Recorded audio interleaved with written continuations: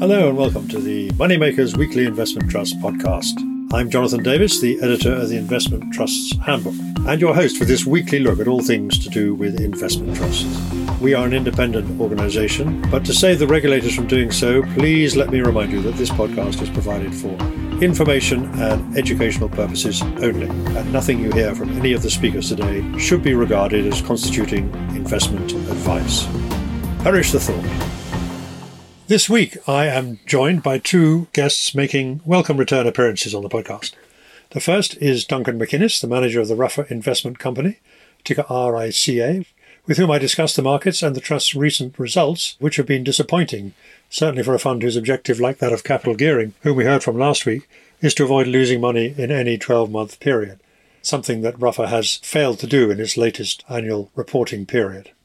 And the second, making a welcome return after a year's absence, is Simon Elliott, the former head of investment trust research at Winterflood Securities, who has moved to be a client director at JP Asset Management, one of the largest investment trust management groups, with 19 investment trusts in its stable.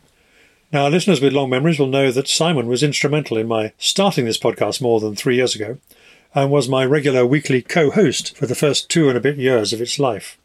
Since his job change, we have of necessity moved to a new format, and while numbers continue to grow, I'm very happy to report, I know that his contribution was greatly valued, and his knowledge and experience, as well as his quirky taste in music, has been missed ever since.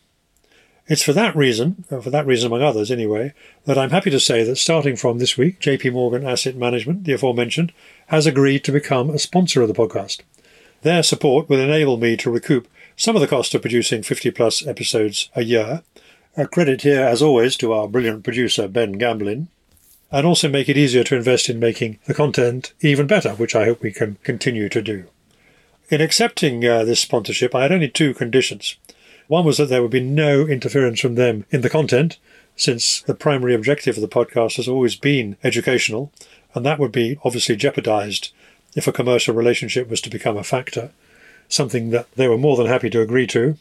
And secondly, that it would be possible to have Simon back on the show from time to time to share his perspective on developments in the investment trust world, given his extensive specialist knowledge and his new vantage point. For while we regularly have investors, analysts and fund managers as guests on the podcast, we hear much less of the view from management companies and from the boardroom, and perhaps we should. And yet that is, you may say, the most important perspective of all, particularly at the moment, when boards in particular are under growing pressure to resolve a whole range of issues, scale, discounts and value for money among them. All in all, given that the industry convention is that all podcasts, other than some of those offered by the BBC, are free, and of course in the case of the BBC we do pay for them, albeit indirectly through the licence fee, and all podcasts are supported either by adverts or sponsors, this seems to me like a win-win. And we will press on with our mission to explain and inform to the best of our ability. As always, though, do continue to email me to give me your views on the podcast, including what we should be talking about and individual trusts that you might like to hear from.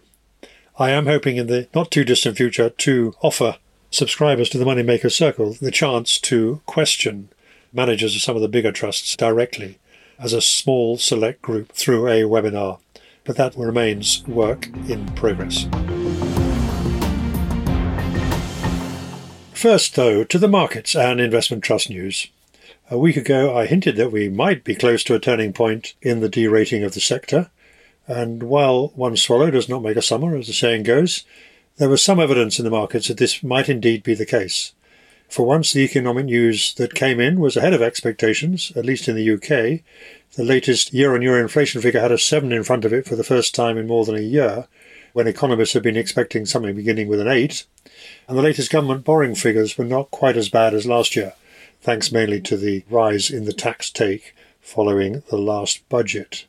Both of these are positive factors for gilts, if not for your personal finances, and yields duly came down, reflecting perhaps greater confidence that the peak in interest rates is now near.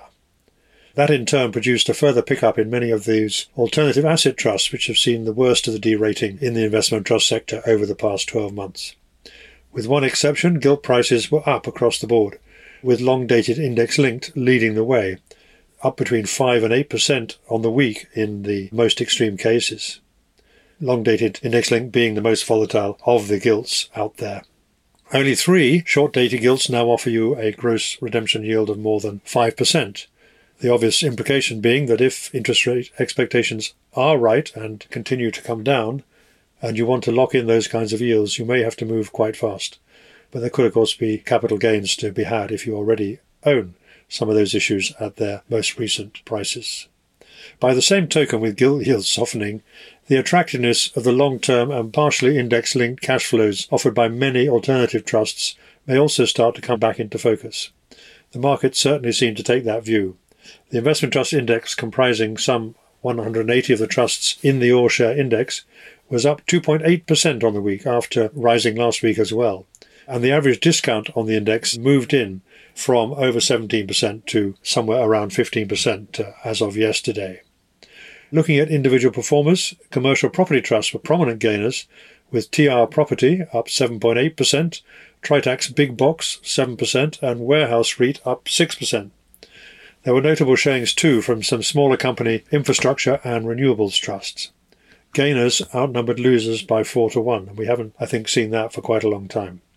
Looking across major global equity markets, the FTSE 250 mid-cap index, which has been in the doghouse for months and sparked a series of those broken Britain headlines, was the best performer, up 3.4%, comfortably outperforming the S&P 500 for what seems like the first time in ages. While Nasdaq, this year's hottest market, was down on the week, and the FTSE 250 outperformed that by nearly 400 basis points, or 4%. Is this finally the start of a renewal of interest in the unloved UK small and mid-cap markets? Well, it's early days, but maybe, just maybe. But there are still fears of a global recession. They're never far from the surface. In the US, it was notable that bond yields actually rose at the short end of the curve, suggesting that maybe interest rate rises there have still a little further to go, while 10 and 30-year yields were marginally lower. Oil was higher, copper lower, and gold flat on the week, so a mixed bag of evidence there. Turning to investment trust announcements, the biggest company reporting annual results was Polar Capital Technology, ticker PCT, market cap 2.4 billion, one of the biggest players in the market. Its results for the year to the end of April showed an NAV per share return of 2.8%. This one doesn't pay a dividend, against a positive 2.9% for its benchmark, the Global Technology Index. The trust repurchased 6 million shares at an average discount of 12%, equivalent to some 4.6% of its opening share capital, and has repurchased another 1% since the year end.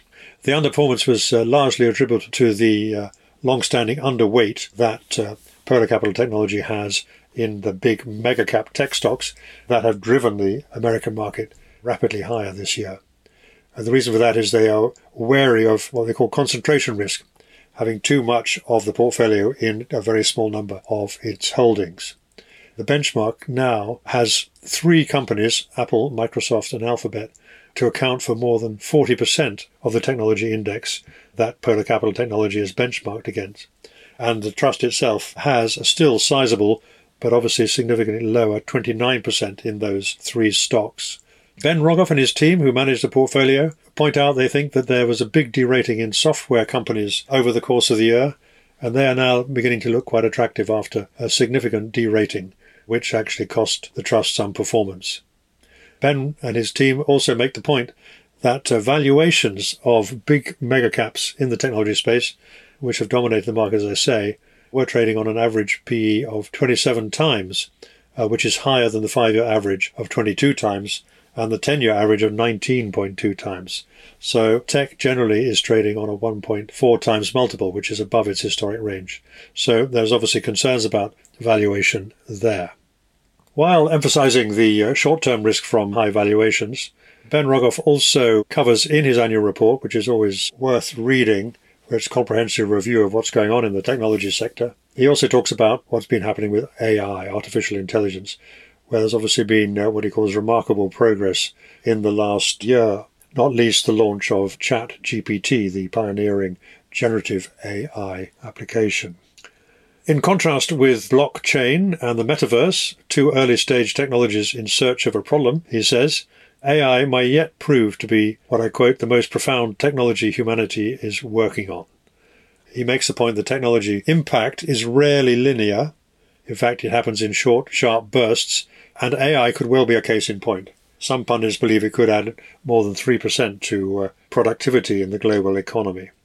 He makes the point, for example, that the app economy is more than 60 times greater than the value of the handset market in 2007, the year that Apple introduced the iPhone.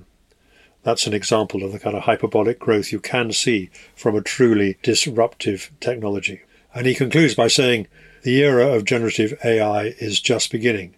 And while it's not without all sorts of risks and moral and regulatory issues, he cannot help but be excited.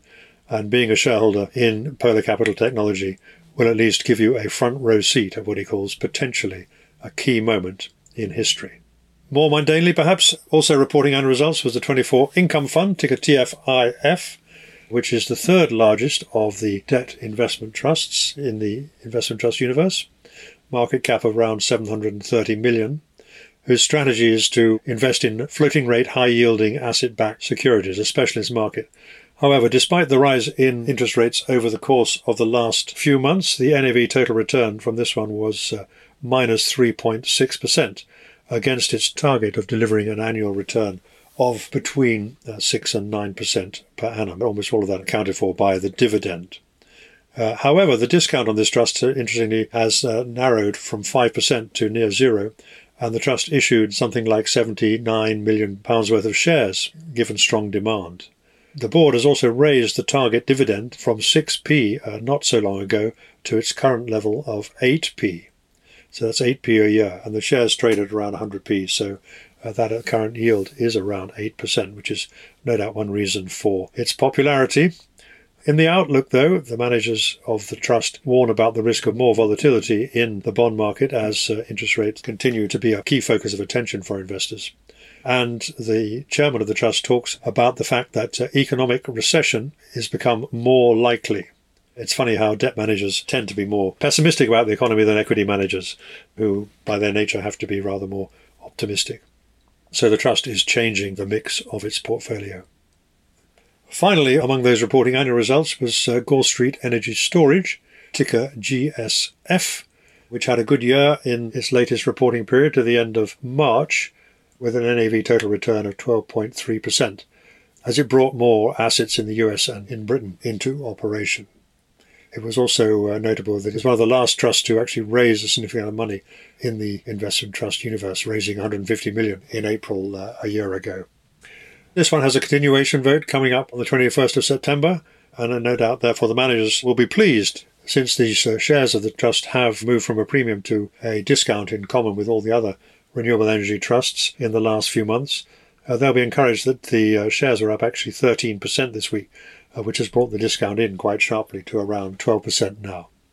There are also interim results from a number of trusts, but notable amongst them, 3i Group, whose huge investment in the Dutch discount retailer Action continues to produce extraordinarily positive gains. NAV total return for the interims here was 4.1%, with the sales at the Action stores rising by 21%. We also heard from Brunner, the global investment trust, NAV total return 1.6%, marginally ahead of its benchmark. From the technology trust Herald, ticker HRI, where the NAV total return was essentially flat, but slightly ahead of its UK benchmark, though not the US benchmark that it also compares itself to. Turning to corporate news, some interesting developments here as well. Perhaps the most notable was the announcement by the boards of two of the Asian investment trusts managed by Aberdeen, namely Asia Dragon and Aberdeen New Dawn. They are going to merge, further evidence of the consolidation going on in the investment trust sector, producing a combined vehicle that will have around some 700 million in assets. The terms are that the New Dawn shareholders will be offered a cash exit at a 2% discount to NAV, but limited to 25% of its share capital. That's because New Dawn is going to be disappearing, and Asia Dragon will be the continuation vehicle after the merger. Both trusts were trading on a discount of around 15% on the evening before the announcement, but the shares in Aberdeen New Dawn rose by around 7% on Friday, given that prospect of the potential cash exit. but there was not much change in the share price of Asia Dragon, suggesting that the idea of a merger here has been relatively well received in the market. Elsewhere, highlight the fact that we heard from Gresham House, which is the manager of a number of investment trusts, including not only Gresham House Energy Storage, its largest investment trust, but also a number of VCTs, venture capital trusts, has announced that they received a bid from a private equity firm, which is offering shareholders in Gresham House, the fund management company, a significant premium, I think of around 60%. But the news was that there'll be no change in either relationships or personnel at the several investment trusts that they manage. Meanwhile, also Scottish Mortgage have appointed a new director, Stephanie Lowe, who is fluent in 6 languages and runs a social enterprise trust designed to support working adults while caring for elderly relatives. This coming after 25 years of business experience in various companies. Scottish Mortgage also benefited from the news that Oddity, one of the companies in which it has a stake, completed a successful IPO yesterday on Friday, resulting in a premium of 40% for shareholders. We also heard that the CFO, Chief Financial Officer of LXI REIT, is stepping down to pursue other opportunities, that well-worked phrase, and also that the CEO of Victory Hill, the manager of the VH Global Sustainable Energy Opportunities Trust, ticker GSEO, has decided to step down. But here again, the portfolio lead managers, as with the Gresham House trusts, remain. Finally, the CT Property merger with London Metric is to become effective in August after all resolutions were passed by shareholders. As always, if you want to find out more news or the detail behind these announcements and the latest results, you can find them all on the Moneymakers website if you are a subscriber to the Moneymakers Circle, where this week we have a profile of India Capital Growth. When I caught up with Duncan MacInnes, the manager of the Ruffer Investment Company, the defensive investment trust with a market cap around $1 billion now, been very popular in recent years, I started off by asking him, inevitably, about the latest results from the trust. Had an extraordinarily good year last year when everybody else was losing money, but it's not been quite the same in the first half of this year, at least, Duncan, has it? No, that is fair to say, Jonathan. On the back of several strong years through the sort of COVID period, there is no hiding from the fact that the numbers were pretty disappointing in recent history. So we were down 2% in NAV terms over the last 12 months and 7% over the first 6 months of 2023. And the share price was slightly worse than that because the shares moved from a premium to a discount. But as I said, that's in the context of about 9% annualized through the sort of 2019 to 2022 period, which was particularly trying for investors and, really challenging markets. Yeah, so the long-term record remains intact, but it is fair to say, I think, that one of your objectives is not to lose money on any 12-month rolling basis. So because of that combination of the small NAV decline and the fact that you've moved to a discount, which is unusual for you, only happens periodically, shareholders have lost money over that 12-month period. So you have to... absolutely right. You have to say that. Put our hands up and apologise for that. But... so I suppose 2 things to talk about. First, we have been here before. It's not something that's happened often in our 30-year history. The trust has been going for 20 years and the Ruffer strategy has been going for almost 30.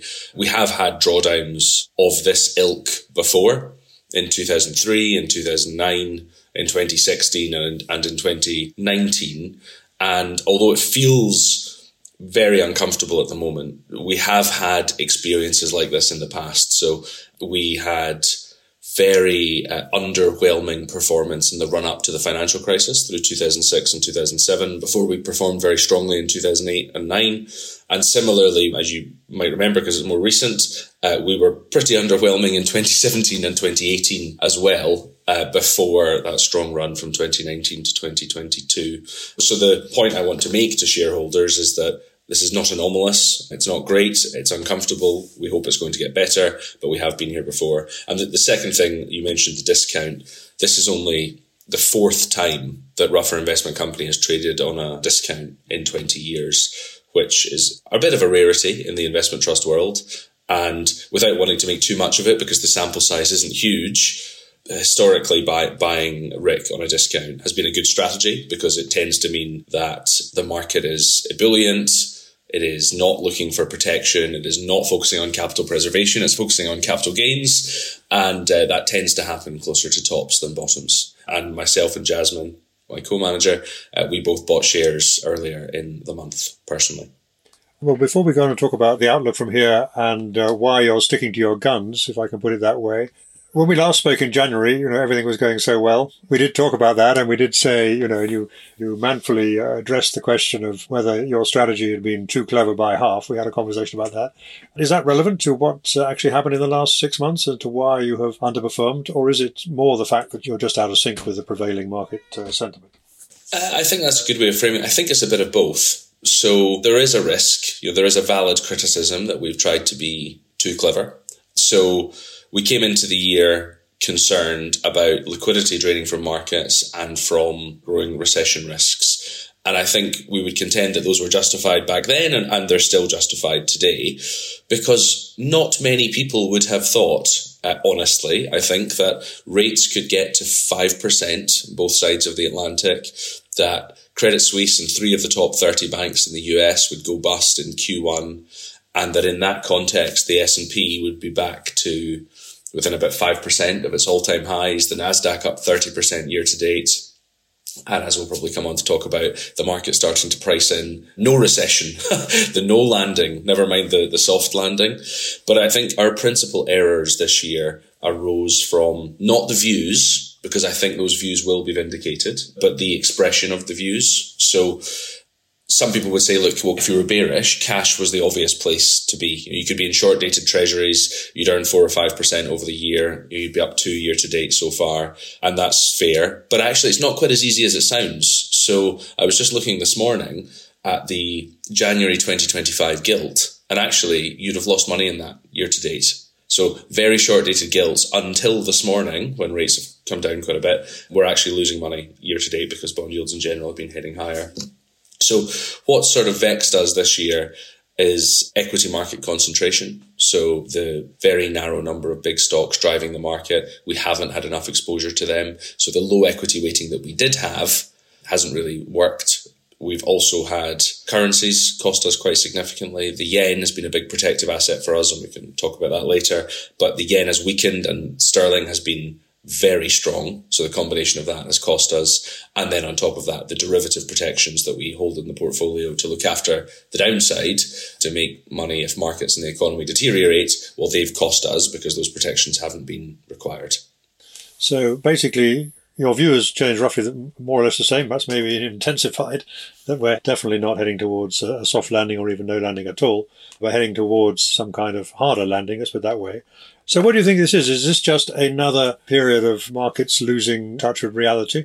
Equity markets in particular, obviously they've been very strong because of the AI kind of boom and the big 7 tech companies and so on. Is it really just about that, a kind of behavioral psychological thing? Or do you think there is something to the kind of analysis that some people have put out saying that actually things aren't going to be as bad as people think? I think there is a bit of that there's a bit of a sort of echo bubble of 2021 in terms of sentiment, in terms of valuation, in terms of market narratives. People have forgotten all that pessimism of 2022.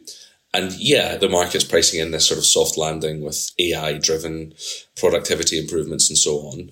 I think another thing that has been very interesting to watch is that we all know about the long and variable lags of monetary policy. We've heard that phrase for decades, but maybe what's been a learning this year is that the lags are longer and more variable than we ever thought. And various people have tried to sort of put numbers on this, and they're all basically clever and educated guesses. 12 to 18 months seems to be the sort of, I think, the Bank of England's guess. But why are the lags longer and more variable? Well, we're working through the accumulated lockdown savings that are now almost gone. We've had significant wage growth, which has been offsetting some of the cash flow tightening by helping incomes. And of course, fixed rate debt across the West has grown as a proportion of the whole, particularly in something like the UK mortgage market. So you don't have that immediate feed through of monetary policy that you used to get. And so that has changed the context of things a little bit. So instead of being an immediate fuse that's about to be lit, it's more of a sort of ticking time bomb going on behind the scenes. Our economist phrases it quite nicely, that the accumulated lockdown savings, to use just one example, were they either going to attenuate the recession So, dampen the recession by making the situation less bad than it otherwise would be? Or were they going to be used to delay the recession, i.e. consumers keep spending, pedal to the metal? And I think if you go out in town on a Saturday night at the moment, it seems like that's what's happening. It's still difficult to get a table at nice restaurants and everything's expensive and so on. So I think what that's done is people are burning through the savings, but it doesn't remove the sort of cliff edge risk when the savings run out. And that's reflected in, well, particularly since the importance of the US economy and US market, consumer confidence is still pretty high and investor confidence has been kind of booming back again. And so sentiment has suddenly become very bullish. Nothing like a good story, a good AI story, a thematic story to get people's juices flowing. Yeah, but there is quite a lot of evidence, and we put some of this in the annual report. There is a bunch of evidence that recession is approaching. So the one that everyone talks about is yield curves being inverted around the world, so longer dated rates being lower than shorter dated rates as a highly predictive of recessions in the past.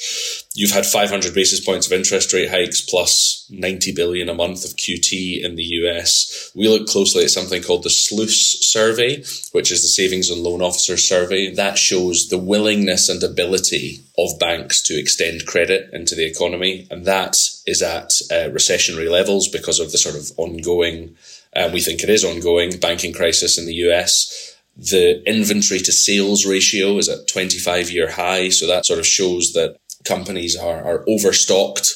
And then a really interesting one, I think, because you're right, the consumer, it does appear strong from many angles, is that Red Book retail sales in the US are negative year over year. Now, that's a nominal number. So when you factor in the fact that inflation is pretty high, retail sales being down year over year is rare and, again, has never happened outside of a recession.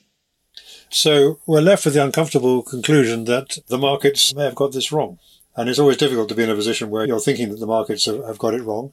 But it's always been part of your contrarian philosophy that that's how you're going to position yourself when the numbers justify it. So what have you done in terms of the portfolio over the last 6 months, say, as this has unfolded? Obviously, you've said the protections, the options and so on have cost you. But have you actually changed your positioning at all in terms of what you're expecting to benefit from the environment as it plays out from here?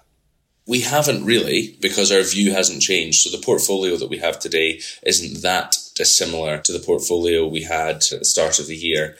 Where I think maybe conviction has grown on our part is in something like the yen.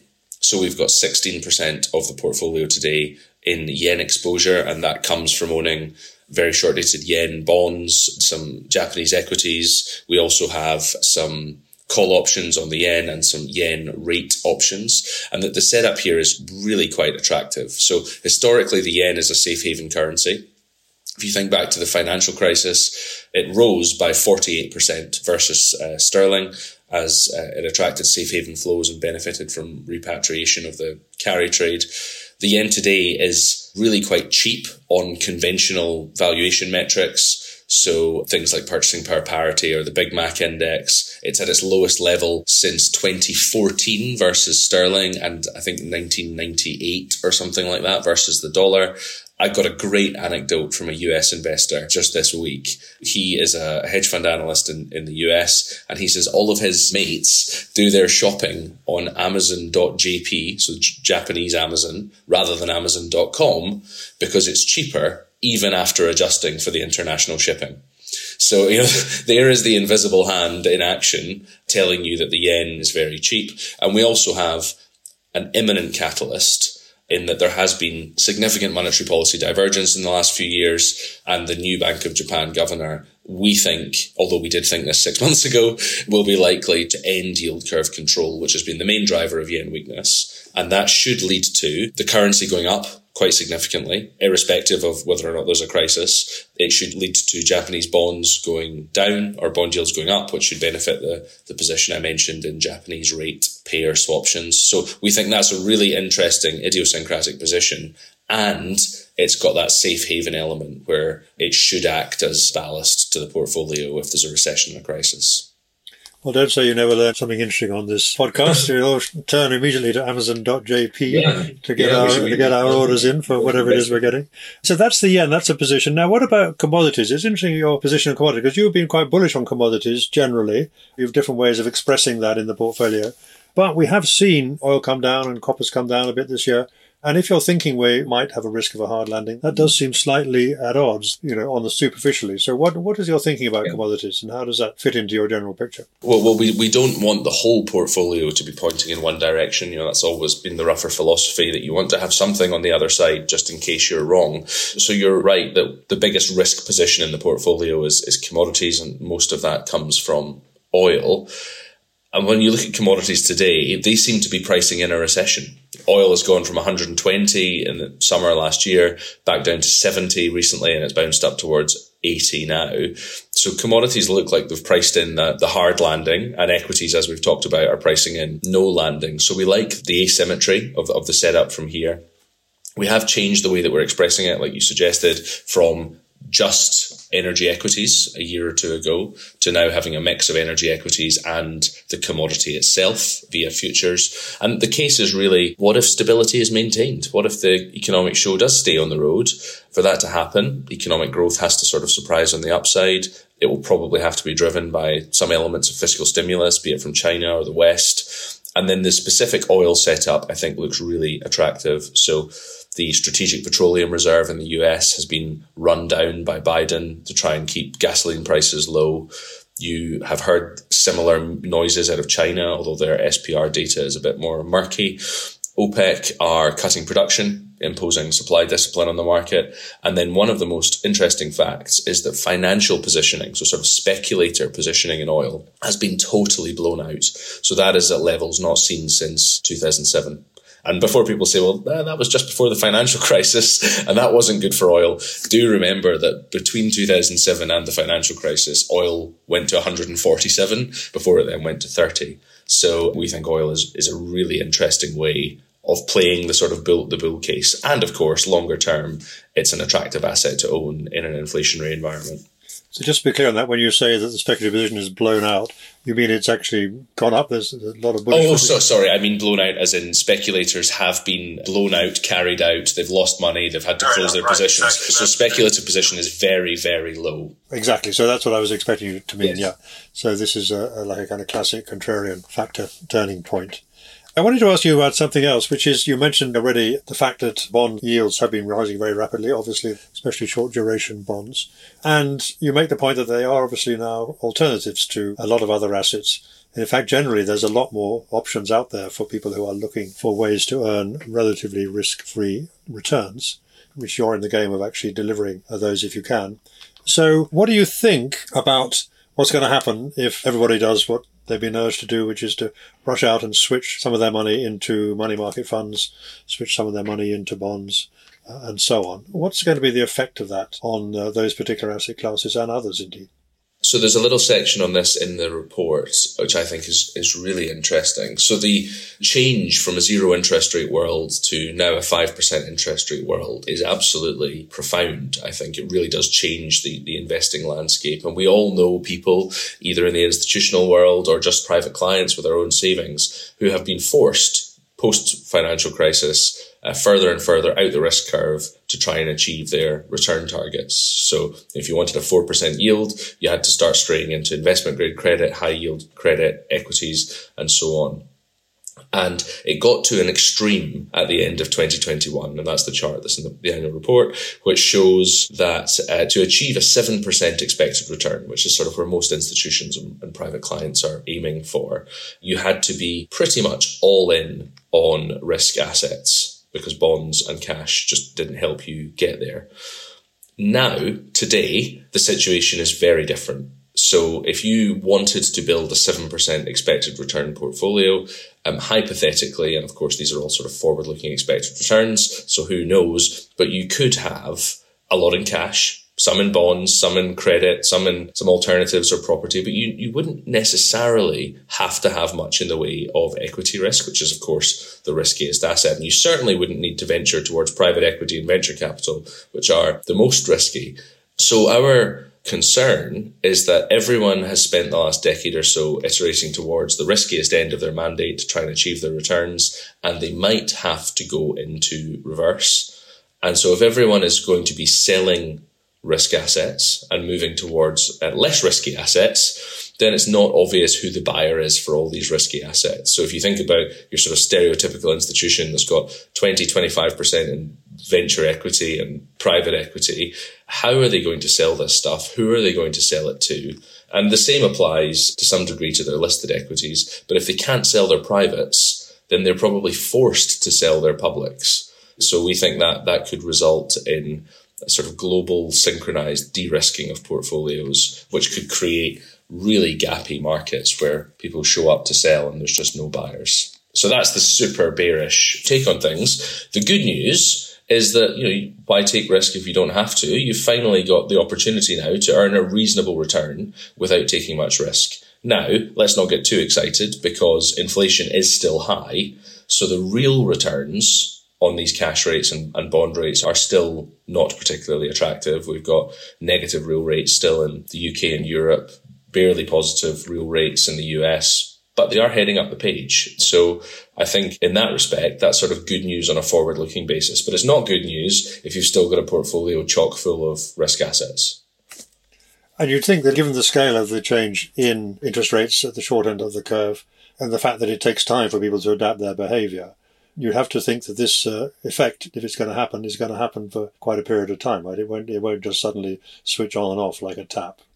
Yes, yeah, and the nature of institutions and private individuals is that they are slow moving. It's always, let's wait for the next committee meeting, let's wait for the next quarterly or annual review. Yeah, this is a slow moving process, but I think it is a process that is almost undeniable because there's the fiduciary duty of these people to try and get the best possible risk-adjusted return. And if you can meet your return targets without taking risk, then you should absolutely do that. So, of course, one of the impacts of this has been already seen in the de-rating of investment trusts overall as a class, not just equity trusts, not just multi-asset trusts like yours, but a lot of alternatives as well, partly for the reasons you've said.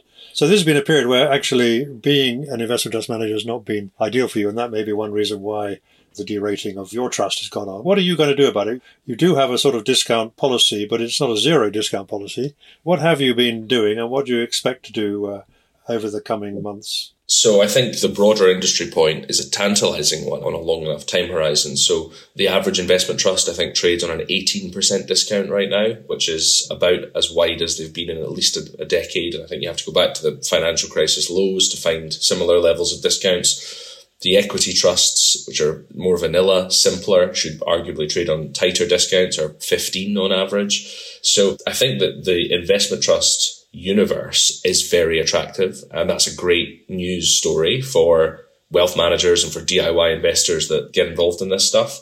Our discount, as mentioned, I think today it's sitting about 2 or 3. It very briefly got to sort of 5 or 6. I think the chairman's statement last year laid out the board's policy, and it is a board policy rather than a rougher policy, that they would look to be active at around a 5% discount if that proved to be persistent. What we have found is that, and this is in conversation with the brokers, is that the buyers have emerged in the market at those levels or even before those levels, and therefore the 5% discount has never been persistent. That's what happened recently again. So I think it would be great if the board could buy back some shares if we get that opportunity, because it's accretive to existing shareholders. It shows shareholders that we're committed to maintaining a relatively tight band of premium and discount. And although it does seem like ancient history now, I would hark back to 2006-07 when we traded on a persistent discount for a while, and the board at the time made a tender offer at NAV to allow people to exit if they wanted to. And so we bought back 16% of the shares outstanding at NAV, giving shareholders that exit at a good price. So Ruffer Investment Company is 5% of Ruffer's overall assets under management. We have every intention of treating shareholders fairly, and ultimately the investment trust trading at a discount is a little bit of a sort of black mark on the reputation of Ruffer LLP. So we want to fix that as soon as possible. And like I said earlier, one way of fixing that is Jasmine and I buying shares and showing that we continue to have faith in the strategy. This has been very helpful, Duncan. Thank you.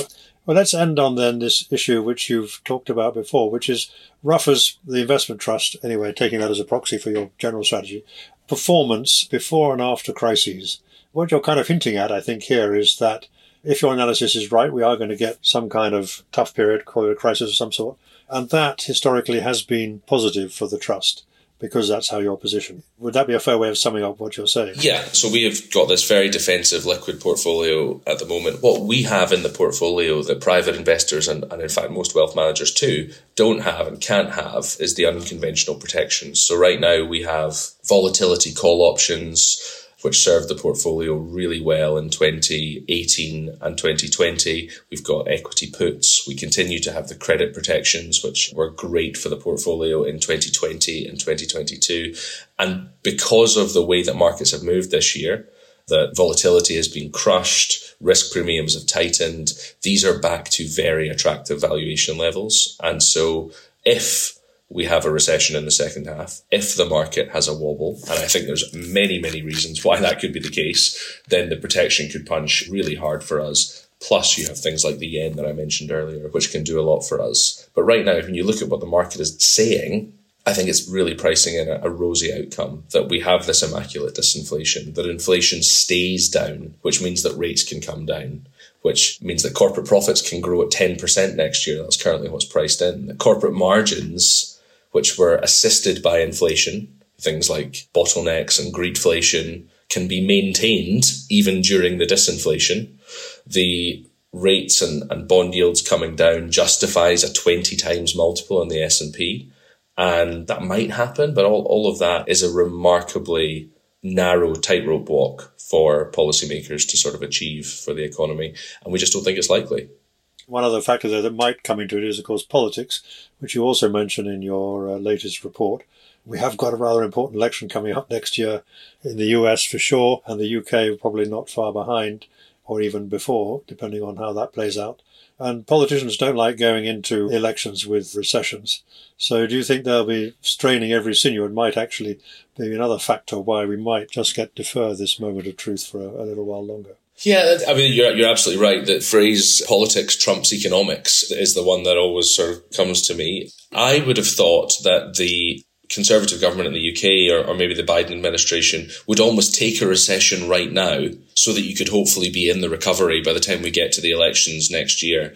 The idea that they can stave off the recession until the back half of next year, I think, is relatively unlikely. Now, of course, it's possible.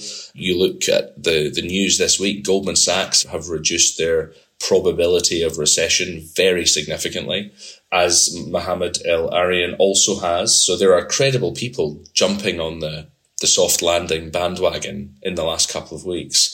But how do you do that? How do you stave off the recession? Because you can see that economic data is slowing down everywhere. Well, I think you have to stave it off with fiscal stimulus. That's how you keep the economic show on the road. But pretty obviously, if you add fiscal stimulus into the economy right now, you'll reawaken the inflation that's currently at the heart of the problem. So there's no easy solutions. Like I said, I think it's a relatively impossible tightrope walk, but I have to admit that they have stayed on the tightrope for longer than I would have expected. Well, there's the prognosis of Duncan MacInnes, the lead manager on the Ruffer Investment Company, ticker RICA. On then to my conversation with Simon Elliott, back on the podcast after a gap of a year. So my first question to Simon was the obvious one. Why has it taken you so long to get back on the podcast after spending 2 years with us? And then, it's been a year as I look at my calendar. So what's up? What's up? Well, what an interesting year it's been. I don't think I've been invited back, have I, for a year? I'm not sure. But I'm delighted to be back today, for sure. It's been a very, very interesting year since I think we last spoke. I mean, for the investment trust sector, it's been a little bit of a up and down, probably more downs than ups, frankly. But again, a fascinating time to be looking at an investment trust.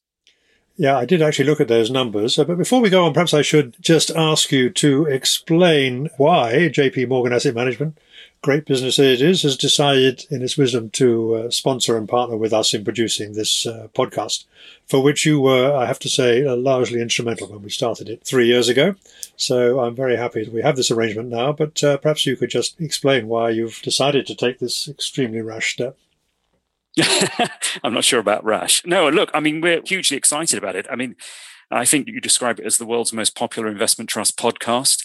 I have no reason to doubt that that is indeed true. But I think you do a fantastic job in terms of spreading awareness and understanding of what's going on across the investment trust sector to professional and private investors alike. And I think that's very important. I think you found a little bit of a sweet spot. So the fact that we can help take the Moneymakers podcast to the next stage, start a new chapter, I think it's a fantastic opportunity. And I think we hopefully all will be beneficiaries. Well, of course, listeners will think, having heard that, they'll think, well, you can understand why we decided to do it. But it's very kind of you to say that, Simon. But as I said, you were actually instrumental in making it the success it has been. So very happy to have you back on the podcast. And also interesting to hear your take on it from, if you like, a different vantage point. You were head of research at one of the leading brokers and market makers, and now you're working for one of the largest, if not, well, largest, I think by number, the largest provider of investment trusts in the UK. So it will be interesting to get your take on what's happening in the sector. I just looked up the numbers this morning since you last came on a year ago. Actually, the investment trust index has not done as badly as you might think. I mean, a lot of the damage was done in the first half of last year. It did get worse in the second half of the year when rising bond yields and the trust government and everything else sent discounts rattling wider, particularly for the alternatives. But the index itself is obviously on a bigger discount than it was, a 15% discount, I think. But the index itself is only down, I think, around about 5% over the last 12 months. That's partly because there's been quite a recovery this week. It's just by chance we talked to you this week. And actually, we've seen the investment trust sector have a little bounce this week. What do you think that's down to? Is it only about expectations that interest rates may be coming close to the peak in the current cycle?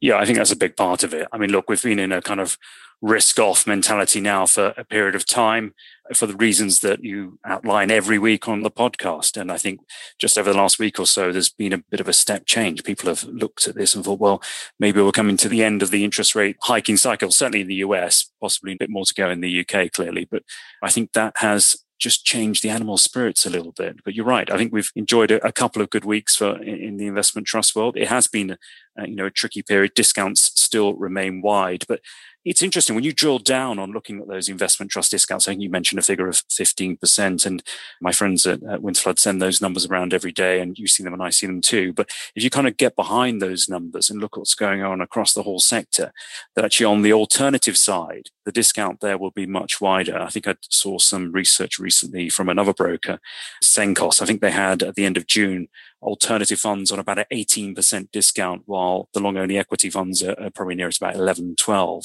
And that's been a big de-rating on the alternative side. So again, it pays to kind of drill down a little bit to really understand what's been going on. But it'd be hard to argue that the investment trust sector overall has had a golden year so far.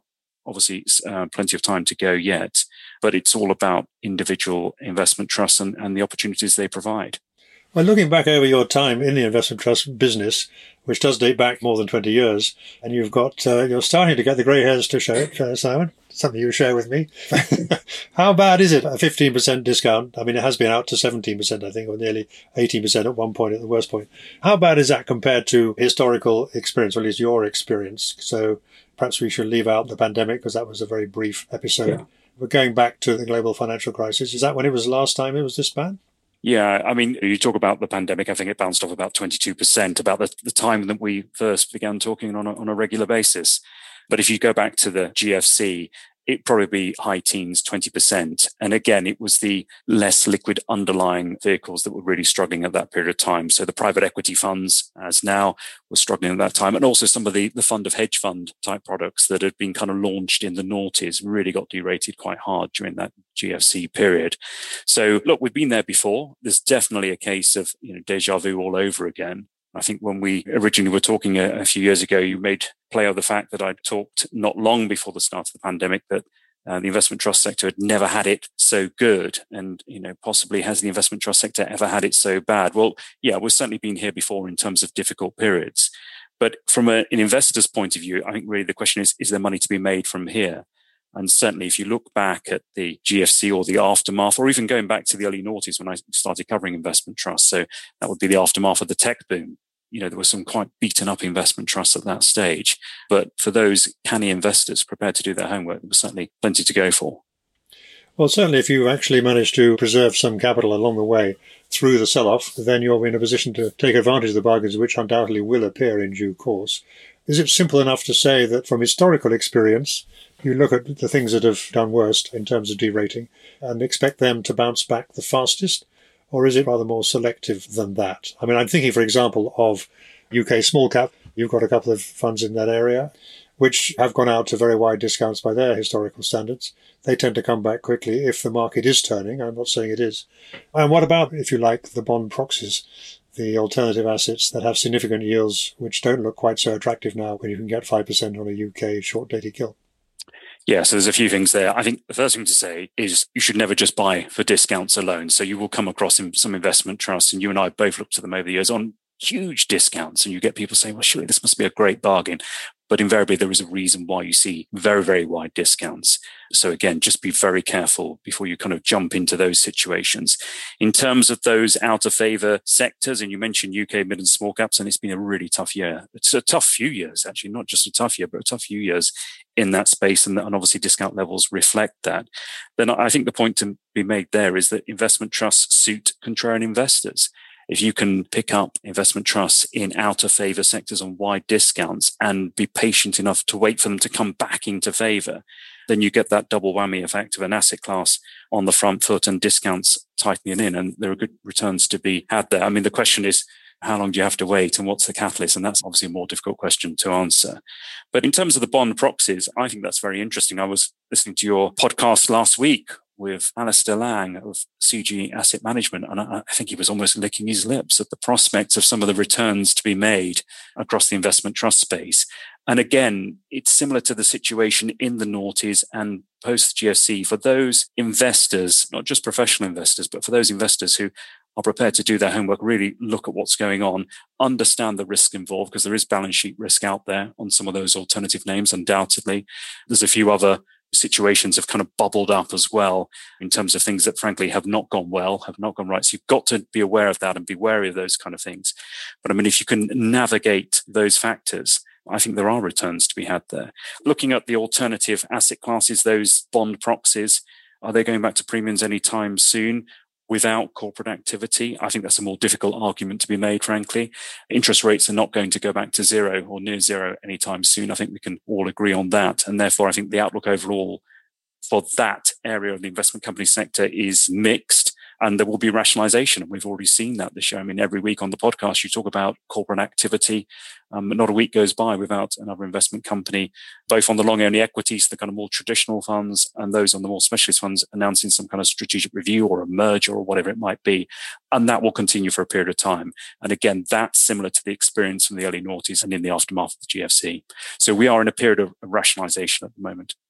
Yes, today we're recording this on Friday. We actually heard of a couple of Aberdeen trusts which are merging, Asian trusts are merging. And that seems very sensible because they're not particularly large and they'll benefit from that.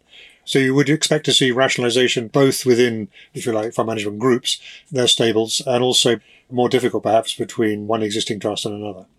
Yes. With us, and quite often there's, I think what we call them rather politely, hygiene issues when you come to consolidation. In other words, which is who gets to remain on the board of the trust, for example, if you merge with another trust and so on. And those are often quite tricky issues. Yeah, look, I mean, I think there's been a kind of discussion point over many, many years in the investment company sector that turkeys don't vote for Christmas. Why would one set of board of directors decide to kind of vote themselves out of a job? I think that is possibly been overplayed as a concern, and I think it's become less of a concern as the years have gone by. I think, in my experience, boards of directors are far more switched on what's going on. I think the consolidation that we've seen in the wealth management space, and obviously there's a big announcement earlier this year, but I think that's focused minds in terms of the requirement for investment trust companies to be larger than they have been historically. And I think, as I say, investment trust directors are prepared to be pragmatic. Though mergers, consolidation, it is difficult. There are technical aspects to this. There are costs involved in this as well. It takes quite a long time and quite a lot of money has to be spent in order to make it happen. You're absolutely right about that. So it's got to be a compelling reason. Yeah, I think it's got to be a good reason. It's got to work for both sets of shareholders as well. So, I mean, in the JP Morgan stable, we have an investment trust called JP Morgan Global Growth and Income, and that was involved in 2 mergers last year. So it merged with the Scottish Investment Trust, and then also another JPM investment trust, so JP Morgan Elect, was rolled into it as well. And certainly the Elect deal was done in relatively short order, but the Scottish Investment Trust did take a period of time. It was quite a complicated deal. We got there, and the result is that Global Growth and Income is now 1.8, 1.9 billion investment trust. So it's a pretty decent size. So it ticks that particular box of size and liquidity requirement, all the rest of it. So there will be more deals, but they're not entirely straightforward. And it's not just about investment trust boards trying to desperately cling on to their jobs as a concern. I think that fades as the years have gone by. Yes, I think I might make a comment in passing there, having been a non-executive director, which did wind up a trust.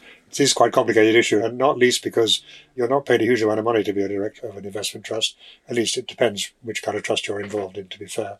And you either do an awful lot of work or not much if things are going well. So it's if they don't go well, it can be a complicating factor. I wanted to ask you also about the UK, because obviously one of the things that's happened this year or recently has been we've seen the strength of sterling. And that means that the kind of returns you get from investment trusts that have high proportions of overseas investments, and here we're talking not exclusively about equity trusts, that has sort of dampened the returns you get, reversing what happened last year when actually people did quite well out of the fact that sterling was so weak. In your experience, what is the JP Morgan sort of approach to this in terms of, if you can generalize about the trusts, do you actually try and do anything to hedge the currency risk or anything like that? No is the short answer. I mean, there's a few wrinkles to that. So again, the Global Growth and Income Fund, it hedges back its currency risk to the benchmark, if that makes sense. So it tries not to take currency bets. But, that's probably an isolated point. I mean, like most investment trusts, we don't try to second guess where we are on the currency side. You're right. I mean, it does make a difference to returns clearly.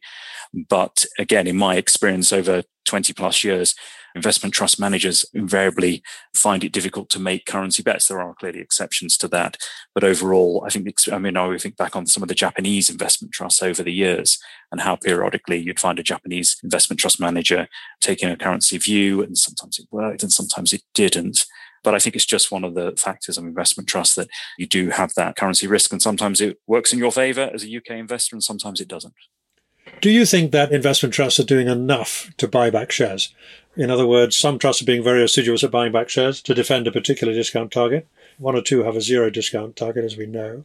But that's not generally the case across your stable of investment trusts. But do you think broadly, talking at the market as a whole, do you think that people are doing enough in terms of share buybacks at the moment? And if not, what are the reasons for not doing it? Yeah, so look, there has been some criticism, I think, as you've highlighted on the podcast, that buyback programs have not really stepped up to the plate overall across the whole investment trust industry this year. And I have some degree of sympathy with that particular view. I mean, just in terms of the JP Morgan stable, we have 19 investment trusts, 2 actually are on a premium at the moment. So obviously buybacks are not relevant for those 2. Of the remaining 17, the majority will have bought back shares at some point during the year. I mean, the overall rating on the JPM stable, I think it's probably about 8-9% discount or so at the moment. So it'd be kind of high single digit. And obviously there is a range within that. So you mentioned the UK mid and small cap investment trust. They would be on the wider end of that range, for instance, for obvious reasons. But overall, should there be more buyback activity? I think it's difficult across the whole sector because of the nature of the underlying assets that a number of investment trusts are exposed to. So for those investment trusts that have a high exposure to private companies or private assets, then buyback programs are quite difficult to pursue. Again, for obvious reasons, because you don't have the liquidity in the underlying portfolio. I think the other point is, what are you trying to do with your buyback program? You're trying to reduce discount volatility, which certainly, if you look at, again, in the JPM stable, we have a JP Morgan American. It's been quite active on its buyback runs. And, I think the board have been quite clear that they are very minded to keep a close eye on the discount. You can see that it's kind of averaged between 3 and 4% over quite an extended period of time. So that would be an objective there. Just take that discount volatility out, which for a portfolio essentially looking at large US caps, then that works. But for some of the other mandates out there, I think it does become a bit more difficult. So I think the point with buybacks is you've got to be quite clear, what is your objective? For some investment trusts, they might say, well, look, we're on a 20-25% discount. We have got some capital on our hands. Why would we not do this? If their balance sheets are in good shape, let's take advantage of that. That could be quite attractive. But I think what you can't lose sight of is for those, and again, we talked about some of the alternative asset funds, if your discount is so wide, 20, 30, 40% or wider in some instances, then you probably have to ask, what is the market telling you in terms of your pricing? Is it suggesting that perhaps it doesn't believe your NAV? Is it suggesting that you don't have a kind of long-term future? And, just throwing some money at the market via buybacks, I think might almost be dodging the central question there. Well, let's address that issue then. Based on experience, we're going to lose some more investment trusts over the next few months. I think that's pretty clear for the reasons you mentioned, the consolidation, the size factor, the big wealth manager merger you also mentioned between Investec and Rathbones, and the regulatory factors. All those kind of things are going to drive, and the sell-off and the de-rating are going to drive consolidation. Would you like to hazard a guess as to how many trusts we might lose over the next year? If you say there's a universe of, say, 400, of which maybe, I don't know how many of those are VCTs, so we'll perhaps leave them on one side because they're special cases. So maybe let's say, 300 and something. Do you think it would be normal to lose 10% or 20% or what would you think? I mean, there's always investment trusts that come and go in any given year. I mean, that's even when the sun is shining. You always see investment trusts come to the end of their life or whatever it might be, or the shareholders just say, look, it's not working, and things move on, clearly. I think over the next few years, there will be clearly a higher number, and you've already seen that in the first 6 months or so of this year. I mean, as the exact number, who knows, pick a number. But again, going back to the noughties and the GFC, we did see a big contraction in the sector at that point. In the case of the GFC, and the immediate aftermath, the issuance market or the IPO market kind of switched on a little bit. So it was kind of names coming in, names coming out. But I think to see 10, 20 investment trusts disappear over the next year or so would not be out of the question, possibly even more. Well, we can't finish our conversation without talking about some of the things we used to talk about back in the day in the podcast. One is about the cricket, obviously, and I know apart from anything else that JP Morgan is one of the sponsors of the Test Series. That's very good news for you because it's been quite riveting, hasn't it? What's going to be the outcome? We're recording this. We don't yet know the outcome of the fourth test, but there's one more to come. But we've got to win this one, haven't we, before the rain comes in? We do, and I'm spending quite a lot of my time looking at the weather forecast from Manchester, and having spent a number of years there in my youth, I do worry that the Manchester weather will let us down because it's set up to be a brilliant test match, and it's been a fantastic series. So definitely a welcome distraction from difficult markets. So yeah, we'll see how that goes. But I am enjoying baseball, I've got to be honest, which probably brings us nicely on to talking about Barry Manilow, actually. Yeah, indeed. Well, I mean, some of the old timers in cricket don't like this baseball stuff. They think it's very dangerous modern nonsense. And I don't know what Barry Manilow would think about that. Now, why do we talk about Barry Manilow? Well, because when we were talking back in the day about music royalty trusts, I mistakenly referred to the fact that I assumed that Barry Manilow was no longer with us. And yet, and of course I apologise for that the next week when it turned out he is very much alive. And not only is he alive, but he's actually also back on the road, I believe.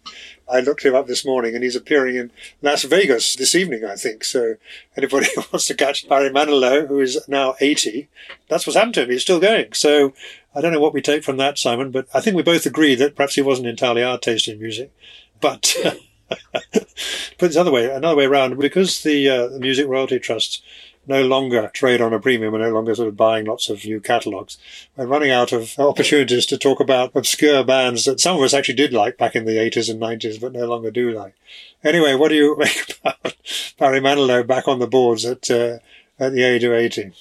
Well, obviously I'm partial to a little bit of Barry Manilow. I think most people are secretly. I mean, there's some classic tracks over the years, Could It Be Magic, and so on and so forth. But certainly one of the things I really used to enjoy in our conversations or preparing for our conversations every week was kind of looking up whatever artist was in the news that particular week, whose catalogue had been sold, and having to Google them and having to listen to some of their tracks in preparation for our inevitable discussion of the merits of the strengths of their catalogue. But sadly, I don't have an excuse to do that anymore. So my music choices have become a little bit more diminished or limited over the last 12 months or so.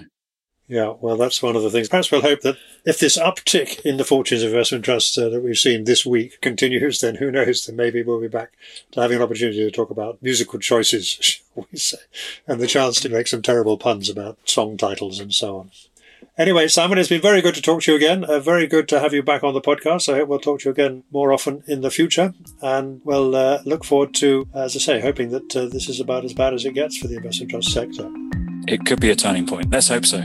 Thank you for listening. The Moneymakers Weekly Investment Trust podcast is independently produced and edited and is listed on all leading podcast channels. You can also sign up at the website money-makers.co to be notified every time a new podcast is available. Please note these podcasts are provided for educational purposes only, and nothing you have heard from any of the speakers should be regarded as constituting investment advice. If you want more news, analysis, interviews and other investment trust content, don't forget to look at the Moneymakers Circle, available now for a modest subscription at the website.